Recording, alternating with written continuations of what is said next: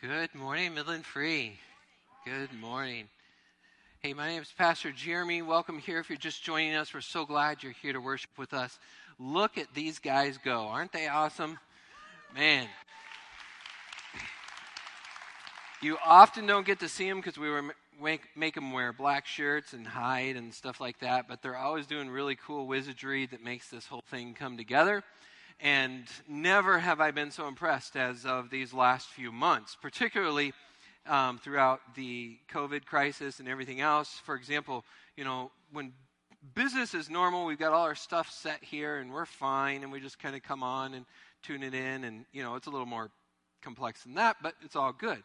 All of a sudden, there's a shutdown, and we have to go virtual, and then we have to do this, and we have to do that. And eventually, we got to go back outside, where essentially what they did is they came in here and stripped out all our equipment that you don't see, stuff that's under stage, stuff in the rafters, lights, cameras, everything, ripped it out in a hurry and threw it out on the lawn and patched it together and made it work, and it was awesome. But then I came in here after that, and I was like, oh my goodness, what happened to this place? It looks like a bomb went off in here. And all of a sudden the order changed. And we're like, now it's time to go back inside. And I'm like, oh man, how's this going to go? So Mr. Dodge and his amazing team put together several nights of volunteering and organizing and reconstructing. And as a result, we were able to come back in. But I remember during that time, as I was preparing this sermon, like throughout the week, like on Monday, I'm like, okay, they got time. Tuesday, I'm like, Wednesday, I'm like, okay, guys. And Thursday, I'm like, really? And by the end of the day, Friday, I'm like, okay, now this place looks like a church again. And then I said, wait, what did I just say? It's happening to me too. I mean, here I am going around coaching everybody that the church is not a building, and the church is you, and we're the church, and God's presence, and God's people. And then it just happened. I was like, now this looks like it's a church. I'm like, what? I think it's natural. I mean, we're in the United States of America. There's different cultural contexts depending on your experience with church and how familiar you are. But if you're in the U.S., you've probably seen a church building before. And there's a good chance you've been in one, whether it's for a wedding or a funeral or whatever. And you kind of have this mindset that, like, here, this structure, this building, this thing is what we call church. There's like songs and talking and money and blah, blah, church. But what is the church? What is the church really? And I think that's one of these big things is this COVID reset button is done, is say, hey, what is the church? Did the church just go out of business? Did we fail? Are we done? Is it over? What really is the church that belongs to Christ? Today I hope to answer that question for us, and it's an appropriate time because as we come back inside and we transition into our fall thing, what's going to happen is we were in the spring beginning to roll out our new mission and vision here at Midland Free, what the church will look like for us in this community. But then we, of course, had the COVID thing and things changed for a little bit, and now we're back and we want to pick up where we left off. But the way I want to do it is start out broad and just say, hey, what is the church? And then over the next few weeks, we will narrow it down and hone it in to what does that look like for Midland Evangelical Free Church right here on North Jefferson. So I want to start broad and then bring it down. Today's the broad, but it helps us get there. And I think it'll be informative because regardless of who you are, you probably have something in your mind that means church. And more than likely, that's not actually what the Bible says church is. So let's pray together, and I will go through this with you. And as you can see, it's a little bit different. It's going to be a long slideshow this morning. For those of you who are visual learners, I think you're going to love it. If you're not, just hang with me. But the idea is look at the screens this morning because I got a lot of pictures coming up. And then after the pictures, I'll get to the application of the point. So let's pray as we go. Father, thank you for today. Thank you for this morning. Thank you for your grace. Thank you that I can hear the instrumentalist and the people sing. And we can be together, Lord, this different way, but a good way. And we pray that you would bless us. Thank you that God is with us always and will never leave us or forsake us. Please be with us this morning in Jesus' name. Everybody said, amen. So, This morning, as I was thinking about this sermon, I never can figure out what to call a sermon. I mean, I got all these ideas and they go away and whatever. Initially, I called it What is the Church? And that works. But maybe if I had a chance to rename it, I might rename it Emmanuel. I might rename today's sermon Emmanuel. You're like, wait a minute, Pastor Jeremy.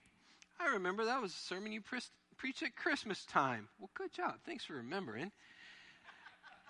I appreciate that. But that's the thing, is often we think of this word, Emmanuel, which is a Hebrew word that means God with us, as a Christmas thing, because that's what Jesus is called, God with us. Jesus, God with us. We get that. But what we forget is that God with us idea begins at the very beginning of time, before the foundations of the earth. In him we were chosen and predestined and called. Before the beginning, God planned. And therefore, based on that, we have to see this theme moving throughout Scripture. And this actually informs our understanding of what the church is. It's so motivating and encouraging because if we think of it as these other things, then we get discouraged. But when we go to the right spot, we're like, okay, now that makes sense. So Emmanuel, God with us, this is God's plan from the very beginning. Here's a slide. Here we go. God with us. In the beginning, God created the heavens and the earth. Ex nihilo, out of nothing. There was nothing, no space, no time, no matter, nothing that we imagine, no air, just God. And boom, God creates out of nothing. But God, in his grace, creates in such a way so as to give us the pleasure of being with him. And so in the Garden of Eden, he creates Adam and Eve, and we begin to dwell and walk with him with no barrier of separation whatsoever. Hear that. No barrier. This is awesome. This is the best. There is no sin. There is no barrier. We're just with God. It's like being on this incredible high all the time. We are with the best thing that we could ever be with. There's God. But then, of course, you know how the story goes. We mess it up. Humanity sins. We fall. And as a result, we are banished from the wonderful presence of God. And things go from bad to worse.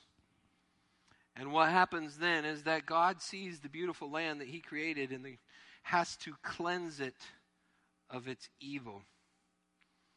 But God is not done with his creation, even though he had every right to be. He could have entirely destroyed it, but he decides to deliver one family, that of Noah, and he continues to promise these covenant promises, these faith-based promises down through various families. And the next one that we encounter is the family of Abram.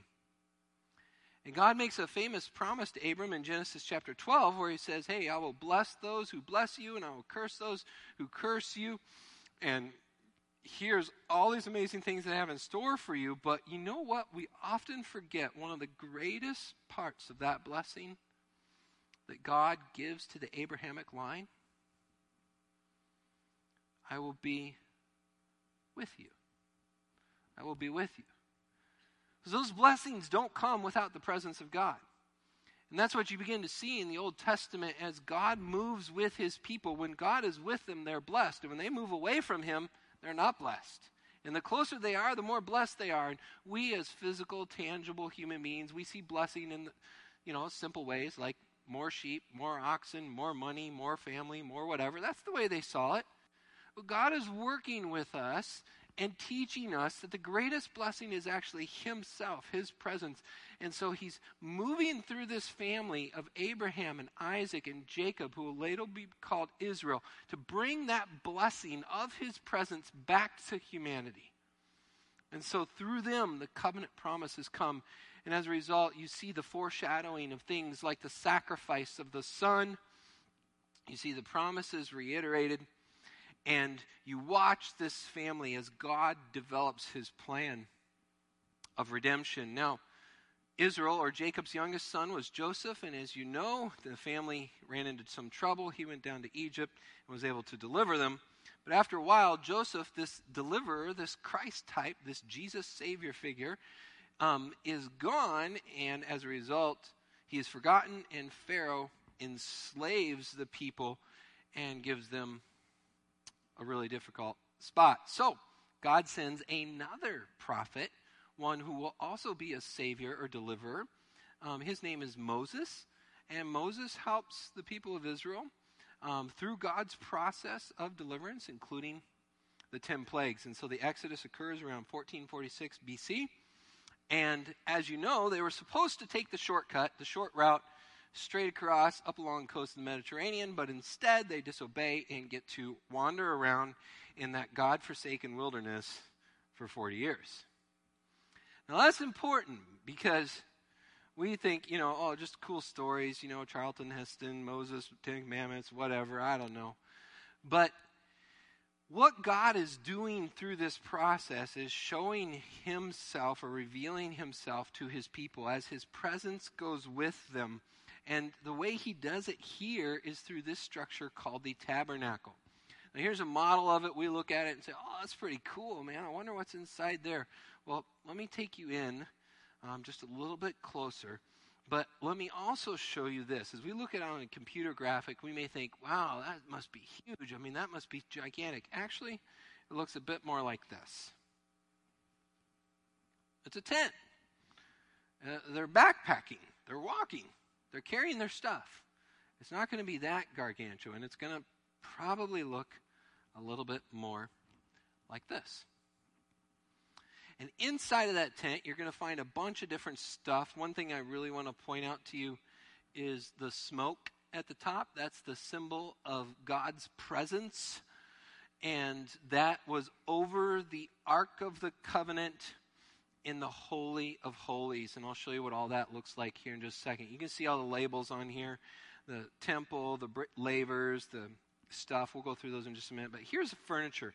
Now, why are you showing me furniture, Jeremy? I don't care about furniture. Well, the reason is because all this stuff is highly symbolic. And when we come back around to the church in the New Testament, even though we don't have this mercy seat up here, even though we don't have, the table of showbread or the altar of incense, all of these things come back in the description of how Jesus functions as our high priest. How this works for us now is symbolized then. So it's the history that will drive us to the modern application. This enhances your experience of walking with God. So the first thing that you would probably encounter is you could encounter the altar of burnt offering, where you're coming in to give your offering to the priest. He's going to slaughter it, and then he'll wash and cleanse himself. You will hear those words in Hebrews again later. And then inside the holy place and the Holy of Holies, you will have these furnishings. Now, look, these three right here, these are in the holy place, and this one is in the Holy of Holies. So for these three, they're all in one room. This is in the other room. Nobody can touch this one. That's why there's these bars on them, because you can't touch this, otherwise you'll die. So in there you have 12 loaves, 12 tribes. You have the menorah and the altar of incense, which has that burning incense raising up fumes or like prayers to God. So here's a schemata like that. And I'm going to try something here. Oops.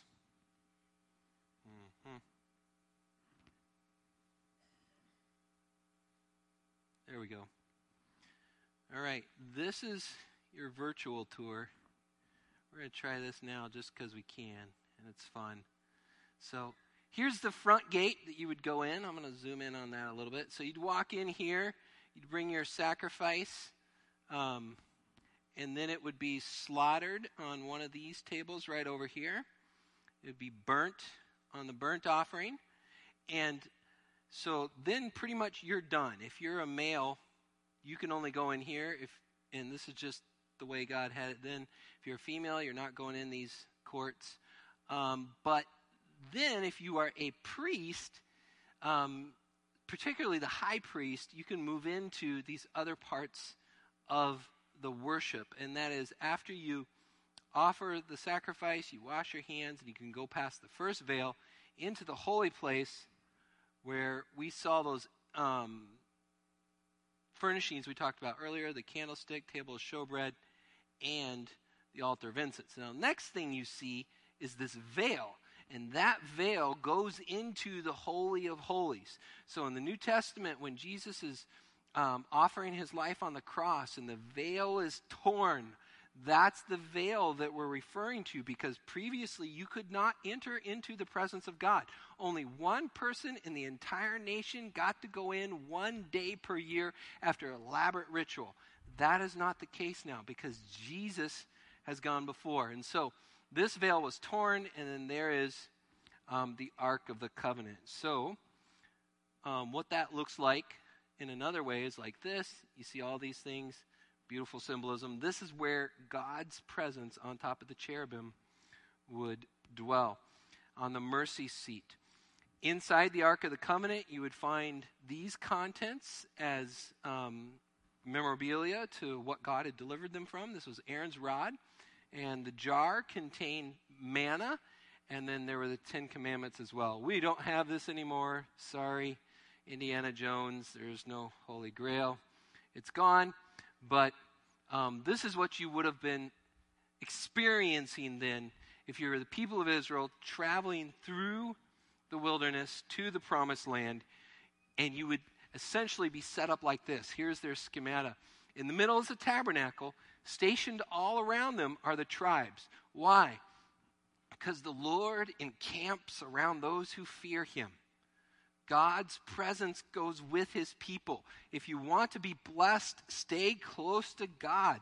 He intentionally grouped them like this so they can travel with him and be encouraged. And so the point that I'm trying to make here is this Emmanuel, this God's presence with his people. Now that happens in the tabernacle, and then they get into the land, and eventually they build a temple. It goes David, then Solomon, and Solomon builds this incredible temple, but eventually people aren't as interested in God anymore, even though they've got a really cool temple. So in other words, it's not the building that makes the people. So here's the thing that happens after that. The temple is destroyed by the Babylonian king Nebuchadnezzar in 586, big date. And then after that, eventually, then you have the books of Ezra, Nehemiah, and Esther. People get to return under the Persian king Cyrus the Great, and they begin to rebuild the temple just on the ruins. So scholars call that like the second temple. The first one was Solomon's. The next one's sort of a rebuilt thing, and not really that great. And eventually what happens is it sort of decays. And when Rome is in power then, 500 years later, this guy Herod the Great's like, I want to curry favor with these people. And so he offers, I'll build you a new one. Vote for me. Here you go. Here's some money. Well, let's do this. He's trying to get their approval, and so he builds a great big new temple for them. So essentially, as New Testament believers, think of it like this. You go from the tabernacle, the mobile tent, to the temple of Solomon, then you get to Herod's temple, and that's the one that Jesus would have entered into in Jesus' day. And this is what this would have looked like from a computer model. This is what it looks like in a modern model. And Jesus went in there, he turned over the tables, he chased out everybody, brought out the whip, because he was doing what? Wait, what'd you say? He wasn't cleansing the temple, was he? We talked about that last week. He was, in fact, ending the temple. It was done. He was judging the temple. Jesus had come, and the temple was to be no more, because that was not to be the place where God's presence would dwell. And we have this written not only in our Bible, but also literally in stone. This is an arch that was raised to honor Titus and Vespasian by an emperor after their conquest of Jerusalem in 71 AD.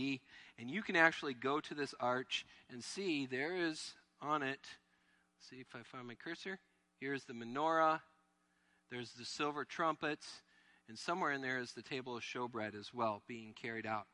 So it's not only biblical history, it's also extra biblical as well.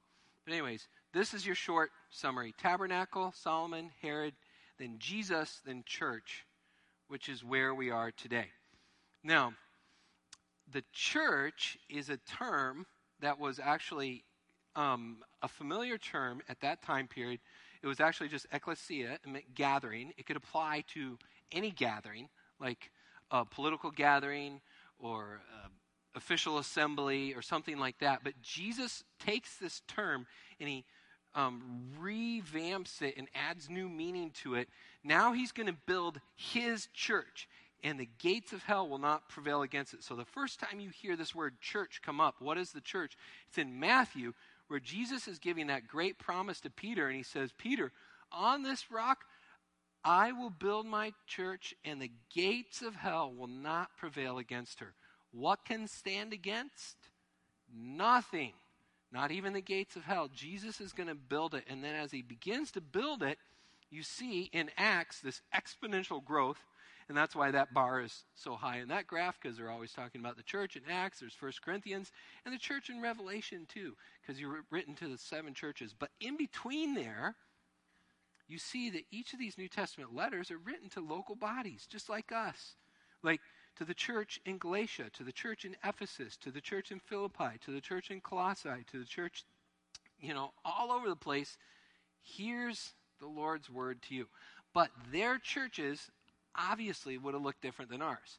They wouldn't have a gym. They wouldn't have basketball goals. They wouldn't have cool lights. Instead, they would be in something like this. They would be meeting in a church and probably modeled on the synagogue, because that's what they were familiar with, is this continuation and culmination. And so they would have gathered. They'd have separate rooms, and probably it's a house of someone in the congregation who has a larger house. And that's how they would have met. And so what this tells me is, I'll get to that in just a minute. So here's the point. God's people gathered together in his presence, looking forward to the future fulfillment. And so essentially, to end this slideshow, this is the last one I'll show you, the way it moves is, the way all of God's revelation moves is it goes from the Garden of Eden to the tabernacle, to the temple, to the church, to the new creation. That's how God's Emmanuel presence, of course there's Christ in the middle there, but that's how God's presence moves with his people. And so in the new creation, we will be with him forever in paradise, just like in Eden. And that's a good place. So what are the implications of that then? Let me then apply it to us here at Midland Free. Here's what that means, I believe. There are 3 things based on that actually affects us today, and they are these. The first is that we are a body, not a building. Number 1 is that we are a body, not a building. Number 2 is that we are a family, not a free-for-all.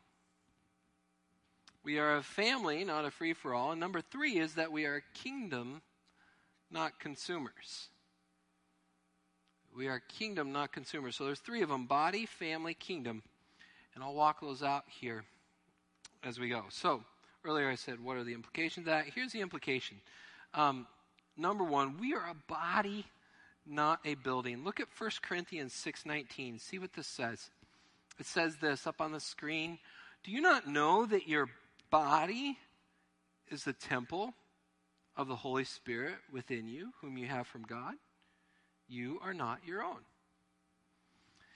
As we watch the presence of God with his people, initially he's in the Garden of Eden, but then there's separation. But then that Spirit, that presence of God goes with them in the tabernacle. But in the New Testament, there's a change.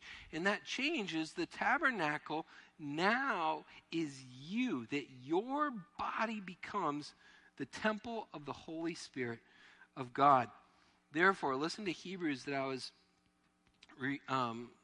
referring to earlier. Hebrews chapter 10, verse 19 says this: Therefore, since we have confidence, then we ourselves, not the priest, not somebody else, we ourselves can enter the holy place. Remember that holy place? By the blood of Jesus, not by blood and calves and goats, but by the blood of Jesus in the new and living way that he opened us through the curtain, that is through his flesh. And since we have a great high priest, let us draw near with a true heart in full assurance of the faith, with our hearts sprinkled clean from that laver, from that basin, from an evil conscience, and our bodies washed with pure water. Let us then hold fast to the confession of our hope without wavering, for he who promised is faithful. Now, in the next two verses, here's the two verses that you hear, if you're in the religious circles, batted around nowadays all the time, debated and argued about because we had a temporary shutdown for COVID. Look at the context in which they're in.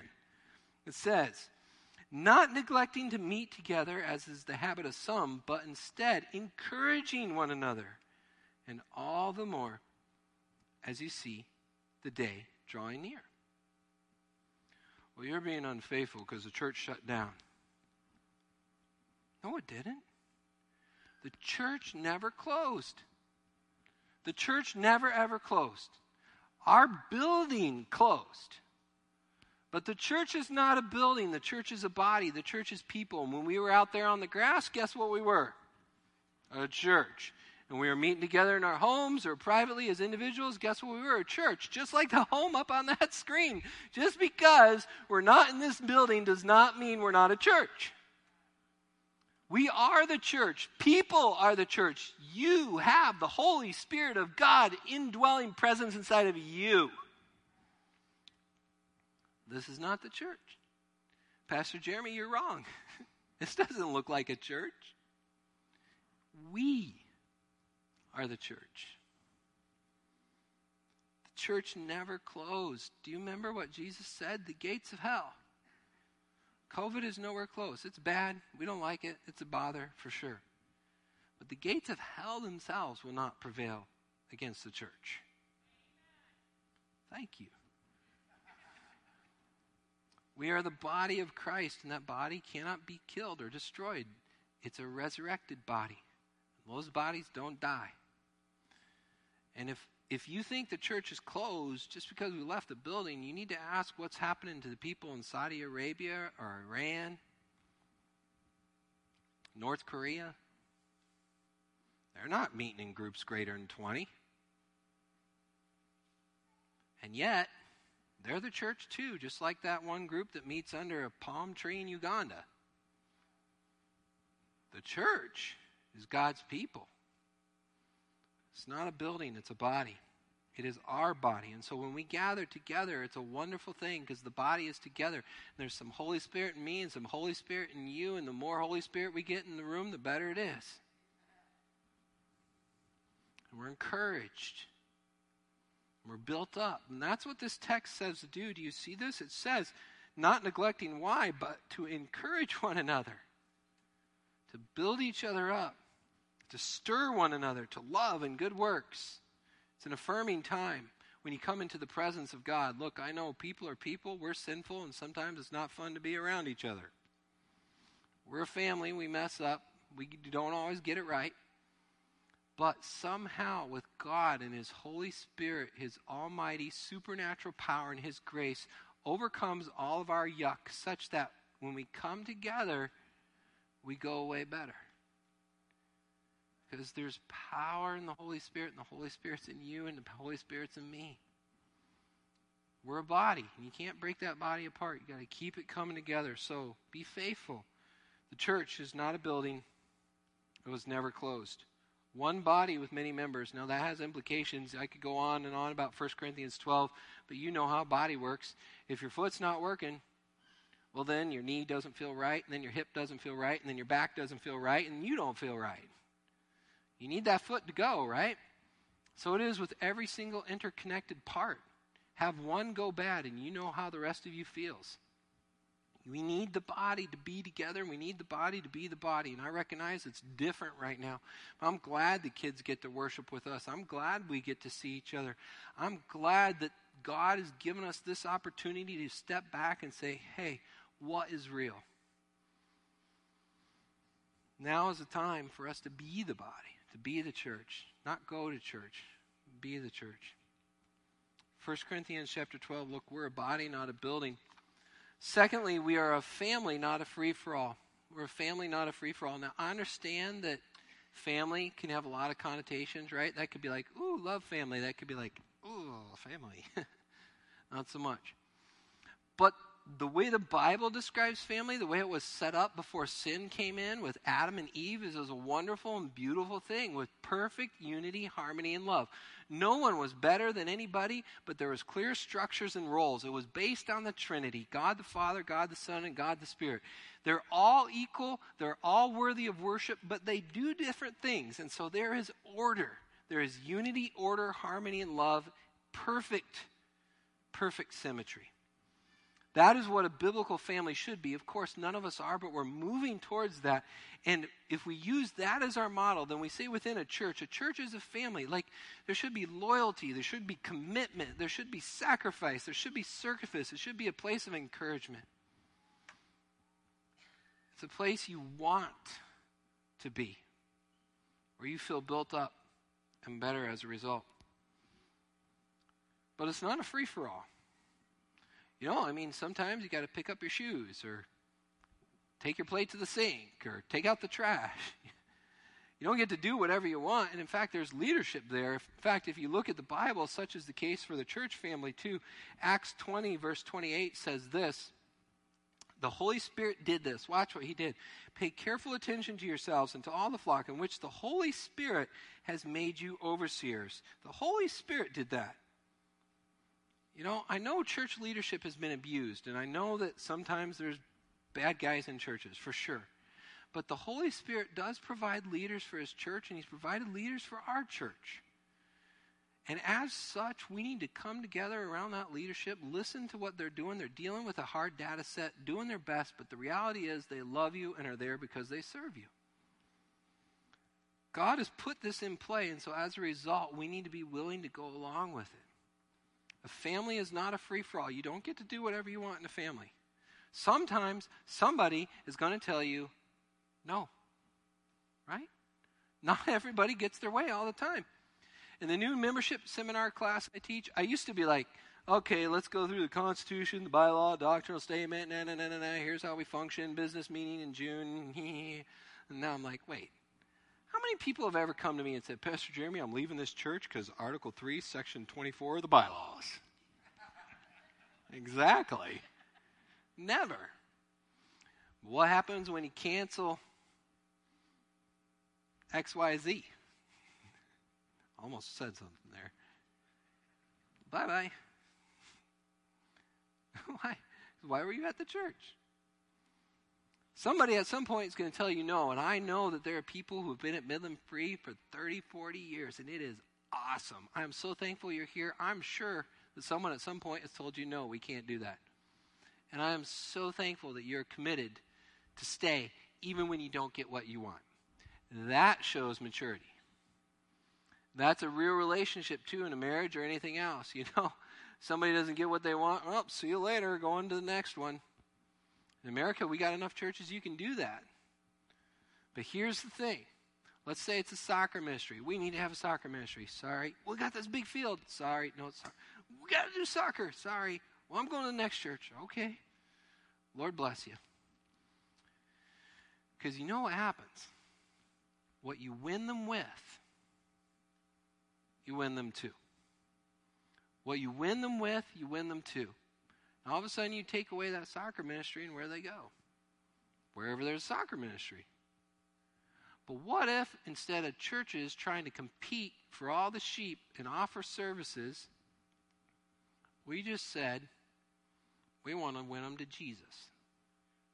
Would that be okay? What you win them with, you win them to. And he's not going away. Soccer ministry might. The candlelighters might, the whatever. But Jesus ain't leaving. He already told us that. What you win them with, you win them to. And I know we want to attract people and we want to bring them in, and we get guilty of this in church leadership. We're like, okay, we got to offer this, we got to offer this. But all of a sudden, we're not acting like a family. We're acting like consumers. And the church is not about consumers. It's about a kingdom. Let me show you the difference. So number one, we're a body, not a building. Number two, we're a family, not a free-for-all. Number three, we're about kingdom, not consumers. If we're about a consumer experience, then we're like the mall. We welcome people in and we say, here, there are various options. Feel free to choose whichever you'd like. I hope it pleases you. Please come back. We want your business. Here's a free sample. Try my store. You know, bring them in. Get them hooked. And people like it, they can stay. If not, they go somewhere else. We're not a movie theater where people come down. I know we sit, someone talks, and we go away, but we are not an exchange for service. We're not an oil change. Instead, what we are is we are a kingdom outpost. We are a spot placed in a specific place that God has designed for us to be on mission. We're like a joint forward operating base. We are out there in enemy territory, and we come together to fill up and resupply and get a plan and go out. That's absolutely essential. I actually have a little bit of hobby horse. I get kind of bothered when people say church is a holy huddle. Well, you know what? Every huddle I've looked at, they got dirt and mud all over their knees and blood on their face and sweat coming off their brow. That huddle is important because as soon as they turn around, they're going to get hit. But they need that huddle to figure out what they're going to do in order to go forward. The church actually is a huddle. It's supposed to be a huddle. We're supposed to come together with people on your team and get riled up and go out and bam, get the other team. Because here we are stationed purposely in Midland and mid-Michigan to go about God's business because we are about a kingdom, not consumers. But you know how it goes in America. We do everything like consumers. And so people go church shopping, exactly right. And they come in and they think, oh, do I like the music? Do I like the preaching? Do I like the children's program? Do I like this? Do I like that? What if? What if you actually went to a church and said, man, their music stunk. I should probably go here so that I could help them out. What if you actually went somewhere where they didn't have what you have to offer?